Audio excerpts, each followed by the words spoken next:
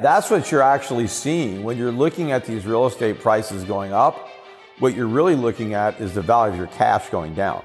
Recently had the opportunity to sit down and interview world-renowned economist and best-selling author Peter Schiff. And during that interview, I specifically asked him what his take was on real estate. Is it a good opportunity? Should you be investing in real estate?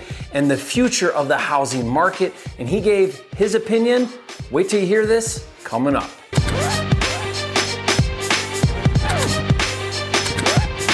This video is brought to you by the 100% Funding System, a program where Jerry Norton funds 100% of your deals with his money. To learn more, go to usejerryscash.com.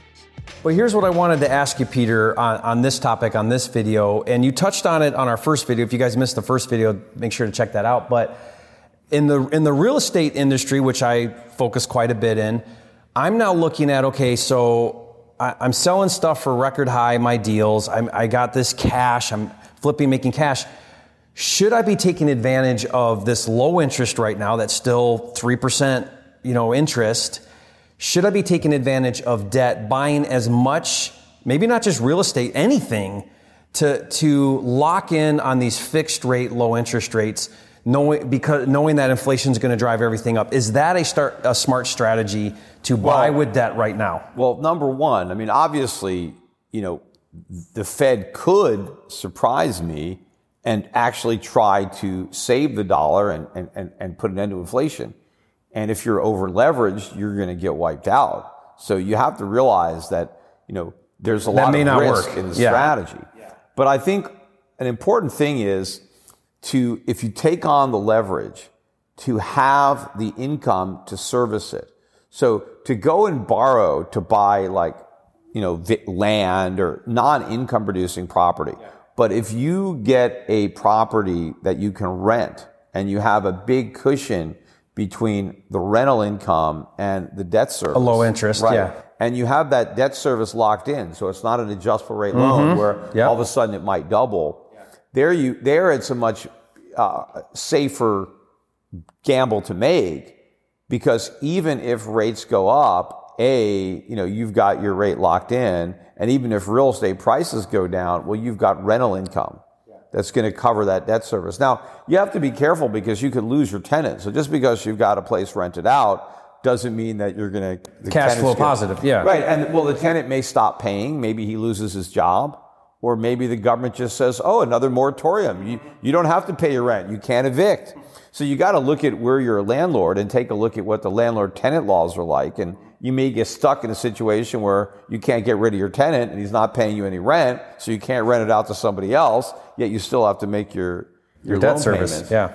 But as I said in the other interview, the way people will ultimately make money, I think, off of residential real estate is as a debtor, not as a landowner, but as a debtor. But I think the commercial real estate, I would be very, very nervous about that.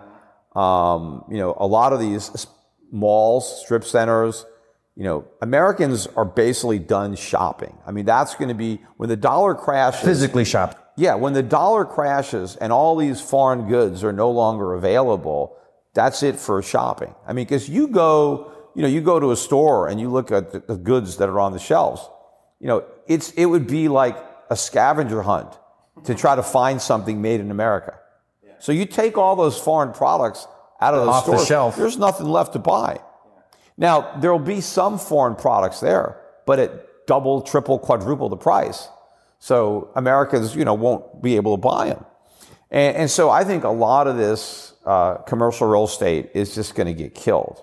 And also a lot of office space too. Not only are people working from home, but when you have to transition from a service economy to a production economy, you don't need as much office space. You need factories. You need, warehouses. You need stuff that, so this real estate doesn't qualify. So there's going to be a big collapse in commercial real estate.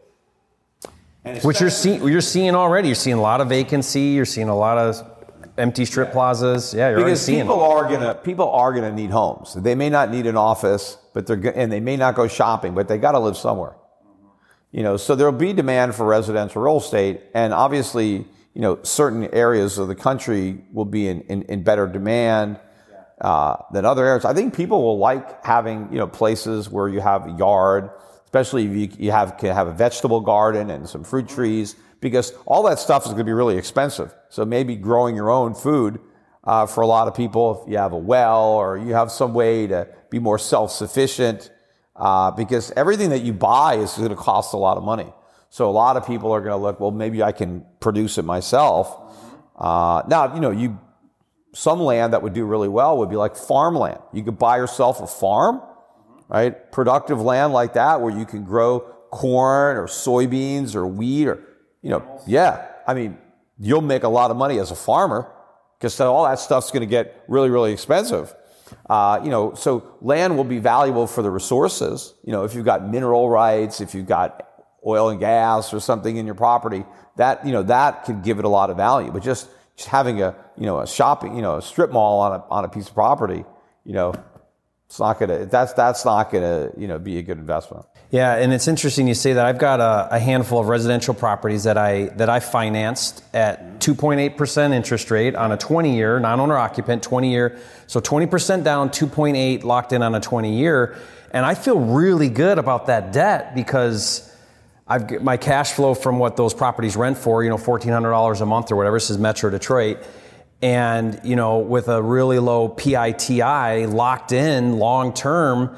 And in my mind, I think, well, okay, so what is rent going to go up, continue to go up with inflation? Probably, but then I'm locked in on the debt. Mm-hmm. So but again, you got to look at, where the properties are or who your potential tenants are. But I think, look, as building homes gets more and more expensive, okay, so the supply is not going to be there. So we've just got what exists.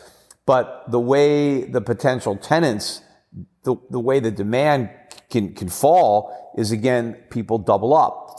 People take roommates or families live together. And so now there's not as much demand because people are taking less space.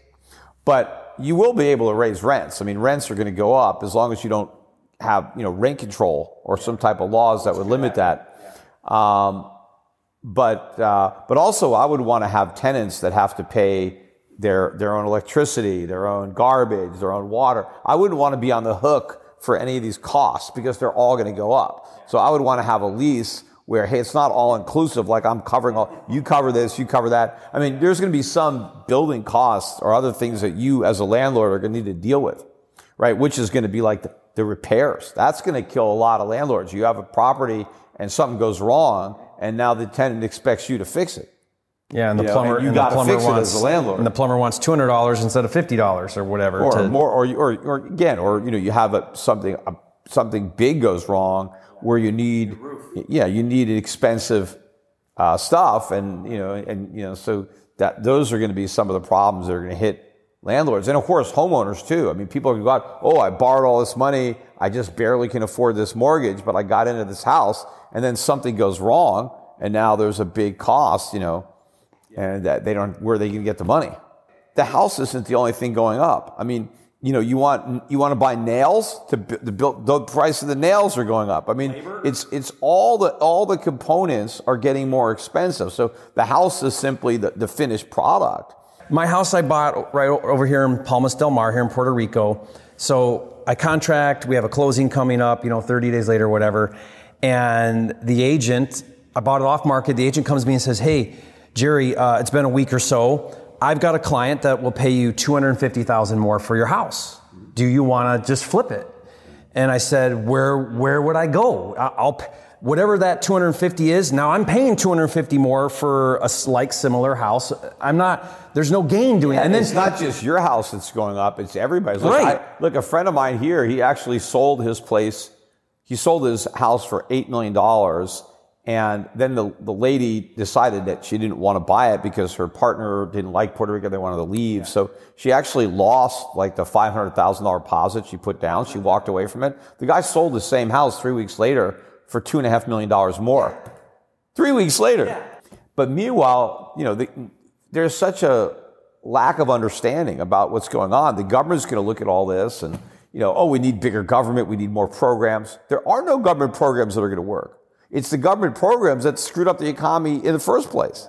We have to start dismantling government, and we have to go back to a free market. Unfortunately, free market capitalism has never been less popular in America than it is right now. I mean, it's got a terrible reputation. It's probably going to get even worse, which is why I think real estate in real terms goes down, because real estate is really a function of the wealth of the people that could potentially rent it or buy it. And if you've got a bunch of poor people, unemployed poor people around you, they can't exactly pay good rent. I think the real estate in the U.S. that will retain its real value the most will be real estate that's appealing to foreigners. So beachfront property in Hawaii, stuff that foreigners, but even a lake in the Midwest. I mean, does somebody, really want to go there? I don't know. But there will be places in Miami, that wealthy people, Latin people from Latin America, I can go buy a condo on the beach in Miami. Yeah, I want to do that, right? So those properties will hold up better because you have that international demand. But if your demand is strictly coming from Americans and they're all broke, what can the home sell for? So Peter, thank you so much for sharing all of your ideas and your wisdom. And guys, I'm going to put some links in the description below. It's going to be to Peter's podcast, his YouTube channel. We'll put your website in there as well, Peter. Peter does some asset management. He can help you if you're looking at taking your dollars and investing those in better places. So Peter will put some of those links where they can kind of check out some of your foreign investments you do and how you help people actually protect their investment, right? And create wealth in a way that's going to be long-term sustaining. So we'll put some of those links below. And you guys can check Peter out. So again, Peter, thank you for your time inviting us into your home and being able to share these ideas. Thanks a lot. And guys, if you haven't yet, be sure to subscribe to the channel and we'll see you on the next video.